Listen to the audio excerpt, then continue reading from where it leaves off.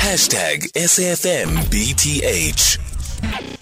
Advocate Charles Mnisi, the lawyer for accused number 3, is currently cross-examining Zandile Khumalo in the Senzo Meyiwa murder trial. She was present when Meyiwa was shot and killed at his girlfriend Kelly Khumalo's home in Vosloorus, east of Johannesburg.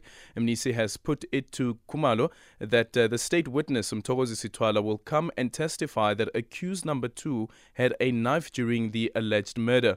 Khumalo, who earlier claimed one of the suspects had dreadlocks, insists that she saw accused number 1 and 2 during the incident.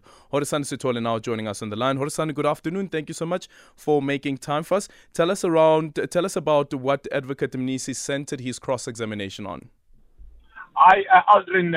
Afternoon and congratulations to your show. Thank you. Number 1. Aldrin, so today, basically, it was like Advocate Mnisi, remember the advocate for accused number 3. He was looking at versions of events as given by the state witness. We talk about Zandile Khumalo. He was trying to go back and relook at what Twala, her then boyfriend at that time when the matter happened, is going to testify when his time comes. He put it to her that actually, there was issues around Longwe's version of events, the statement that he gave when it comes to the accused with the dreadlocks between 1 and 2. But we heard her saying that she's not Longwe, and whatever Longwe is going to testify, it's got nothing to do with her, but she can say it. And she even dropped the line like, whether we're going to have the accused with dreadlocks, the one that I said had dreadlocks by the time in 2014, who knows how many changes might have occurred, for the past 8 years. But if we can take one of them and put dreadlocks, chances are we may find what I saw. And the issues of complexions as well turned out there that between her and Longwe, there's one that spoke about the accused being light in complexion, and then the other one saying dark in complexion. So those are some of the things that we had in court. Yeah. Do we know why that is important? I know it's still the we're still early into the trial, but why is this issue around complexion so important when it comes to the accused who was seen to be tall? You'll remember, Aldrin, that the court is they use what we call proving beyond reasonable doubt.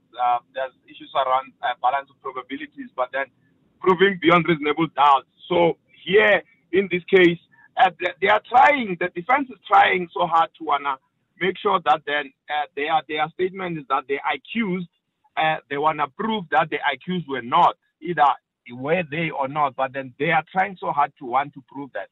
That's something that we had Judge Mukwating saying that I've heard all of you so far cross-examining, but I've never heard any of you telling this court that the two of the accused were there or were not there. So he did warn about that before he adjourned the matter. The matter adjourned for Monday, where we're expecting the lawyer for accused number 4 to continue with cross-examination, because Advocate Mnisi managed to conclude today his cross-exam. So we're hoping that the one that started today with the counsel for accused number 4, on Monday when we go back, we're going to hear more fresh cross-examination. Yeah. And what did Khumalo start on?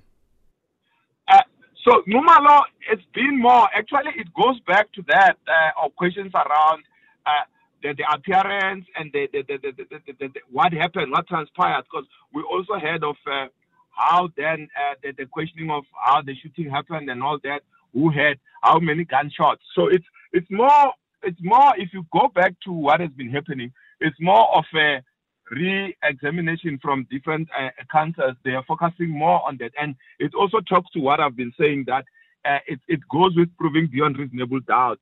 That's what then it explains to why they emphasizing on the number of gunshots and then the complexions as well. Yeah, thank you so much for your time. Horisani Sithole, SABC News reporter. And of course, what happens with criminal cases as well is trying to show that the witness is an unreliable witness, especially when that's a witness that has been called by the state. So could that be what is at play here with Zandile Khumalo as well? And remember that other part around this is, so this incident happened close to 9 years ago, right?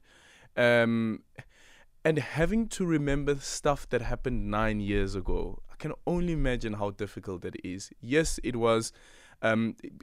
Considering that the incident itself was so major, perhaps maybe it would be something that is memorable, but the finer details around what happened and transpired that night 9 years ago, would you be able to remember all of those details?